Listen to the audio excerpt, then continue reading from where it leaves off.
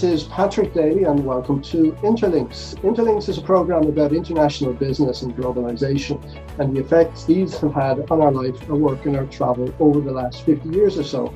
In each program, we interview a person from another country or with strong connections to another country to get their unique perspective on these matters and how they have affected their life, their work and their business.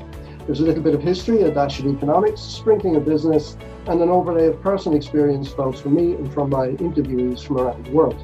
Today we will be talking to Bill Phillips, a man with a fascinating and varied career in training, HR and consultancy, principally in the UK as well as in Europe, Latin America and Southeast Asia. Bill also spent some time in Spain, pioneering modern horticultural growing systems in Almeria. And today Bill works with business clients in the area of change management and performance. He's an international coach and trainer in the field of neuro-linguistic programming, NLP, and has developed an approach to creating collective future visions for organizations and teams called Future Basing. Delighted to have Bill join me today on the line. Welcome, Bill, and thank you very much for being here with us today. Thank you, Patrick. It's a delight, and thank you for inviting me. Very welcome. So just to kick off, could you tell us a little bit, high-level overview of your career to date? Well, my original technical background, as you mentioned, was in horticulture. And my greatest claim to fame was working in Almeria for a couple of years in the late 1970s, growing tomatoes and using modern growing systems, which hadn't really been experienced in that part of Spain before. And then I moved into training parks and cemeteries workers back in England. And then from there, I moved into training and went to Manchester Airport and set up Manchester Airport Central Training Division. And while I was there, I actually did a Master of Philosophy degree through research in training and development. So that was really my contribution to the development of Manchester Airport as a company. And then I left there and learned how to be a consultant and worked in a consulting company for about 5 years. And then I've really worked for myself, mostly on and off ever since then. And then your current activities, what kind of things are you doing now, and who are you doing it for? Mostly coaching. I'm doing some facilitation work, but mostly coaching. And neuro-linguistic programming has really enabled the quality of my coaching over the years. I've also trained many coaches since the early 90s when coaching was first conceived of, although I was actually coaching people long before that, before they called it coaching. I didn't call it that because it didn't have a name. So that was very interesting. Yeah. And what was interesting for me was I was already coaching, and then when I learned NLP, the NLP made the quality of the relationships I built and the quality of my awareness and observation absolutely multiplied it tenfold. Yeah, I think NLP, what I've noticed about it, the powerful aspect of it, and I don't know whether this is the only thing, but the thing that kind of attracts my attention is the way you can pragmatically and positively change a person's state quite rapidly. Would you agree with that in terms of the power of it? I do. And in fact, these days, there are a group of people trained by John Grinder who refer to NLP as either classic code or new code. And what he means by that is what the whole world knows about NLP is really the original stuff that was generated by him and Richard Bandler during the 1970s, from 1972 to 79. But after that, when they parted company and started working very separately, John looked back on what he'd achieved or what they'd achieved with NLP and recognized that a great deal of that had a number of flaws in it. And one of the things he recognized very clearly was the unconscious part of ourself is the part that does everything. Whereas much of the work in the early NLP was about changing behaviors, John realized actually what works is changing state. And so he started to develop an NLP which is focused on state changes. And so with new code NLP in particular, there are many ways of helping people shift states very quickly and very rapidly and applying those states to situations where they're challenged. And so their responses become much more... How do you go? So you find a person, say, in a work setting, and they're in a habitual state or a trance, if you like, and it's unresourceful. How do you actually get them out of that? And I know you can rapidly, but how does that work mechanically? Well, there are many ways. But for example, I was coaching a director in the NHS, in the National Health Service in the UK, a few years ago, and she'd just been made up as a director. And she said, one of the things I find really difficult is when I go to a meeting with all these other people who are much more experienced than me. She said, and I just kind of shrink. Can you help me deal with that situation? And we have a process in UCode NLP. We call it the alphabet game. It's a chart where you have A, B, C, D, E, and through the alphabet on a flip chart page. And underneath each letter, you have an instruction with an L, a letter L, which means left hand, a letter R, which means right hand, and a T, which means together. And what they do is they read the alphabet letters out loud, and they move their hands up according to the L, the R, or the T. So that's quite challenging to do so many things at once. But what that does, by speaking it out loud and moving, their state changes. And in fact, they get to a point where their conscious mind can no longer handle the challenge. And it's almost like their unconscious takes over and they slip into a state of what you might call flow, a kind of high performance, high energy state. And what the coach is looking for is the moment when they're in that state, and then they push them back into the context where they need that kind of state. And what they find is when they go into the real situation, all of a sudden things seem easy. Mm-hmm. So that's typical of the kind of thing that we can do. It's interesting. You mentioned also in your biography future basing, a methodology that you've developed to help organizations and teams formulate futures, collective futures for themselves. So what is that and how does it work? Well, the name future basing is a bit strange, but it's all about basing yourself in the future. And why not pick a future when you have everything you want, you're successful. So, for example, if you're a team working on a project, you might be future basing the end of the project, a successful outcome. Back in 1997, I was invited to work with the Secretary General and the International Red Cross in Geneva. And what they were doing, there were 50 of their people from around the world in the room, from national societies and so on. And what they wanted to do was create a vision of the Red Cross world at the end of 2010. So this is 97, so it was 13 years ahead. So I had 50 people in a room creating a vision for the worldwide Red Cross movement in the year 2010. And so we picked a date. I then said to this group of people, well, if that's the date and you're successful, what are you successful at? In what areas do you consider you're successful? And so they came up with, I think it was about 15 of these different categories. And one of the things I pointed out to them was, when you think about it, if these are your success criteria, then do you recognize this is what's important to you? These are your values in this context. And so they realized they just put a frame around what they were about to do. They framed their vision with their values. And what's powerful about that is if this is what's important to you, then it's important to you. And therefore, you're more likely to move towards it. The motivation is very powerful. And so then I broke them up into groups, and they continued writing specific achievements under each of these 15 headings. And these were descriptions of what goes on, what we do, how things are, successes we've achieved, and so on. But it's all written in the present tense as if it's real, the kind of language that we would use today if I'm telling you about, hey, listen, I've got to tell you about this great thing we do. And so the whole thing was described like that. The interesting thing is you got 50 people in a room, and I gave them 1 hour. In fact, it was less than an hour. It was about 40 minutes. And in 40 minutes, they produced enough flip chart pages filled with these achievements to go all the way around a room which was 80 feet square and had walls with no windows in. So all the walls were covered with flip charts. And so that's how quickly you can do it with future basing. And the amazing thing is when you get all of the people that are involved in this in the room together and they create this vision, everyone writes what occurs to themselves, and then they read everything and act it out in their mind's eye. And then they answer the question, if you could have it exactly like that, would you take it without reservation?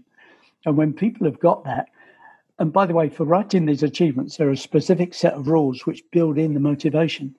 And one of the most important rules for writing these achievements is you write what you really want, and you don't limit it by what you think can or can't happen. Okay. Because there's a number of times in the past when teams and groups have written a vision which is completely impossible, but very exciting for them. And then in the meantime, the world changed in ways they could never have foreseen.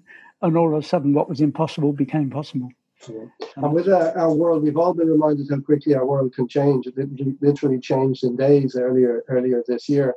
And our world has been described as being volatile, uncertain, complex, and ambiguous. The VUCA acronym. So how do you apply this kind of approach in a world of that nature? Well, it's interesting. Many years ago, in the early days of me structuring Future Basing, probably about 92, 93, something like that, a distribution director in a big brewing company said to me, Bill, he said, your method sounds very interesting. The only problem is if I were to make a vision, even for 3 months ahead, things are changing around here so damn fast, it would be obsolete before we finished. How do you deal with that? And in those days, I didn't have an answer. And I recognized later that you can do future basing so quickly. So for him and his team, there were about 15 people in his team. We could get them in a room and we could create a new vision in less than an hour. The rest of the time would be dealt with mapping back what were the steps we must have taken to get here. But interestingly enough, that mapping process is only the reassurance for people in work.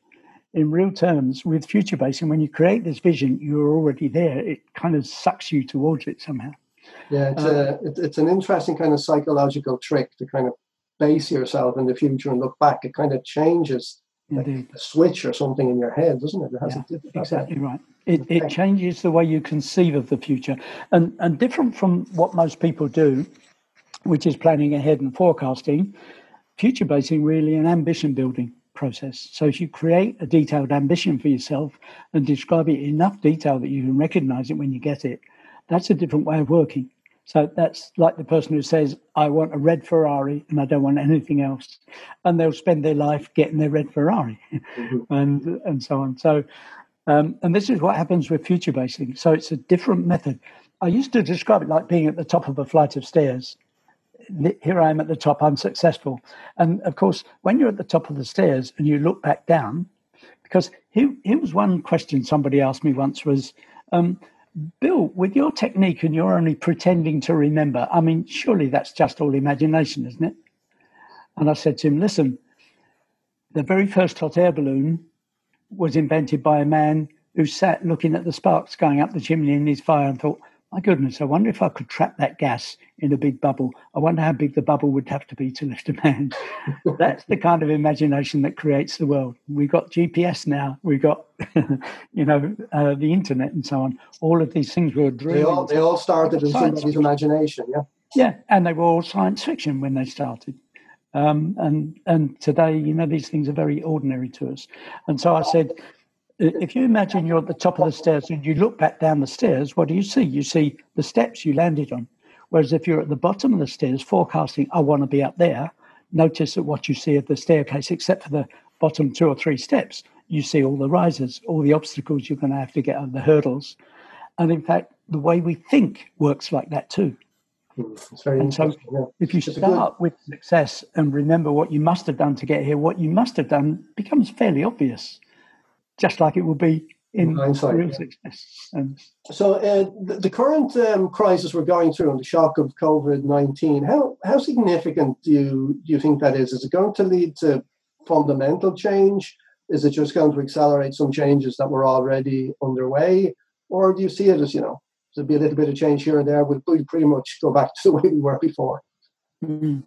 Well, I think there's a kind of a human characteristic of homeostasis, of drifting back to the status quo. And we have a tendency not only to do that, but we expect it. And if we expect it, it creates it. Our expectations create what happens. However, I think my sense is this crisis has shifted people's perceptions of the world, the way money works, the way communication works. And I think it's been enough of a shake-up, enough of a trauma for things not to settle back exactly as they were. In other words, they're going to settle back. They're going to fall down differently this time, like having thrown their cards up in the air and seeing how they come down.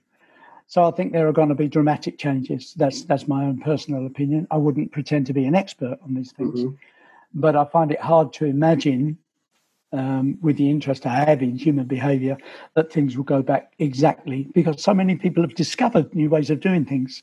And when you discover new things, your thinking won't go back into its old shape. Yeah, some people have discovered new ways of doing things that they like, or that are better, or more efficient, or produce less stress, and so on. And I guess many of those things will be retained. Yeah, well, indeed, I can give you a tiny example of that. Was a client of mine who owns a training school in Uruguay, teaching NLP. They suddenly had to make a rapid change because they found all their brand new students who were just signing up were now cancelling. So they thought, no, how do we get them back? And they started to do sessions online. They had no idea how to do that, but they just played with it. And he said the shock I had was we would normally have 20 people in a classroom. 15,000 people saw that broadcast. 15,000 people. Our audience suddenly shifted to the whole of Latin America. It's amazing. Yeah. And he said, there's no way we're going to go back to what we did. This has to be a new way of doing many of the things that we do, incorporated with our established ways. And I think when you make a discovery like that in your business, going back to the way you've always done it is unlikely. And then a related theme, and maybe something that some people say that, COVID-19 was perhaps caused by it, but definitely was propagated quickly because of it, which is this whole idea of international globalization in the economy and in contacts between people. And we've been living through a wave since maybe the 70s or 80s of increasing globalization. So with the pushback that we've seen in the last years with Trump and with Brexit and with US-China tension, now with COVID, where do you think we are with that? And where do you think we might be headed? Well, it seems to me this is a bit like a storm in the politics of the world, in the world order, so to speak. Everything's being shaken up, almost like a mini earthquake, because I get the sense this is globalization in operation. In that, if this had been 20 years ago, this wouldn't have been a pandemic. It would have just been an epidemic in China and one or two other places. I don't think it would have been recognised and communicated so completely, so that people in Ireland are locking themselves in the houses the same way as people in USA and so on. So I think that's one characteristic of globalisation. But I think it also means we're all in this together. Many more people will learn much more from this huge common experience, and I don't think things can go back to the way they were. Mm-hmm. And I suspect the disruption will be great enough. I mean, somebody was saying to me the other day, she was studying astrology, and she said, there's actually a new wave. And she said, changes in the USA and its structure and the way it interacts with the world are in the charts, so to speak. Now, whether she's right or wrong, it's an interesting idea. And certainly when you look at the behaviour in the United States right now, that's an extreme form of stress-related behaviour, isn't it? With these riots in the street. And so in other words, feelings have grown and they become much more super sensitive. And one of the big discoveries that many people have made is they're connecting with people they haven't connected with for years online, and they're enjoying it so much that they realise, actually, I don't have to be so disconnected. So that's one of the benefits, I think, of the globalisation of communication and connection, isn't it? Yeah, sorry, go ahead. No, I was just about to say, I think globally we're learning something new here. Yeah, I was going to say that at the beginning of this, on Friday evenings, a few of us from school, and we graduated from secondary school in 1982, and we started having a drink online on Fridays. And so now I'm meeting these people every Friday evening for a beer, and I haven't seen them for years. And there's one guy is in New Zealand. And he said it's absolutely amazing because he felt so far away from Ireland. And now every Friday he has a drink with the guys from school. We talk about playing rugby and playing soccer when we were kids. It's amazing. And if it wasn't for COVID, it never would have happened. Yeah, exactly. One of my sons was saying that when I was chatting with him the other day. He said, me and my pals in Brighton now, he's living in Tunbridge Wells, me and my pals in Brighton, we all meet now on a Friday night and we have a few beers. And it sounds hilarious that it's a virtual meeting. It's not a real meeting, but they're having their beers. And You mentioned already that you worked in Spain for some time, and I know you've worked with people in Latin America and in Southeast Asia and different parts of Europe and so on. So what would you say has impacted you most from working internationally with people from different cultures and so on? Well, for me, it's a fascination. I mean, I guess my mission in life is about human connection and human behaviour, because everything I've done for the last 30 years has been connected with that, really. So for me, there's been the fascination of the different ways that people perceive. Again, one of the benefits of globalization and moving around, you get to know different cultures, you get to know different attitudes. And always making friends in those places where people would say, no, Bill, you can't do that here, you do this. And having learned all of those things, I think I have a richer view of human nature, not necessarily a richer view politically of the world. I don't understand those things, but this richer view of human nature. And one of the things I find most stimulating is working with people of many different nationalities. And it's not unusual for me to be in the room with people of 50 different countries. People I've coached and trained have been from at least 100 countries over the last 15 years. And people I coach from maybe 17 or 18 different countries. And they're people, many of whom don't speak my language. They speak their language or they speak some English. And I'm either working with them in Spanish or working with them through interpreters. And for me, that richness of the differences and the similarities between us is precious. Yeah, it's very enriching, isn't it? Absolutely. Yeah, it is. And outside of work and business, what kind of things do you like to do in terms of hobbies, pastimes, and so on? Well, these days I'm relearning to play the guitar. I used to be in a band when I was, 17 years old. I used to play like Hank Marvin. I couldn't do that now. So I'm going to guitar school and relearning to play the guitar, but learning so much more. So I love music and especially the guitar music. One of the things I liked most in Spain, of course, was the fabulous guitar playing, the flamenco music. So is that. Most of the rest of the time, I wouldn't say they're pastimes. I love studying. I love understanding new things. So I'm always buying books. I actually teach something called photo reading, which is a very, very high-speed way of reading something and getting what you want in a fraction of the time you normally spend. And so I'm always researching. One of my friends said to me recently, Bill, don't you ever stop learning? And I said, why would I? Why would I? So I'm just recently discovering polyvagal theory and how the vagus nerve works and the way our unconscious responses formulate. And of course, because of my interest in state changes with New Code NLP that I've worked with, these ways of applying state changes to feeling safe and feeling well and functioning more effectively is fascinating to me. So that's my current sort of depth of study, if you like. The vagus nerve responsible. Sometimes I have this sensation that I'm slightly anxious or on edge about something, but I'm not quite sure what it is, and it's kind of down here in the gut, and kind of you get these kind of surges of it come up, and it's not until you stop and think about it that you say, now I see what it is, and you do something about it. Is that the vagus nerve at work? Exactly. It's your autonomic nervous system. The vagus nerve controls the autonomic nervous system. It starts in the back of the brain, and it connects with all of your organs in your body. So when you get a sensation, it's always the organs that are producing that sensation, change of chemistry, and it's the vagus nerve that's responsible for that communication. And the difference I'm discovering with the polyvagal theory is that everyone knows about, the parasympathetic system, which helps you relax and feel safe and comfortable, and the sympathetic system, which puts you into fight or flight mode. But what this researcher, Stephen Porges, discovered was there's actually a third mode that everyone ignores, which is the freeze mode.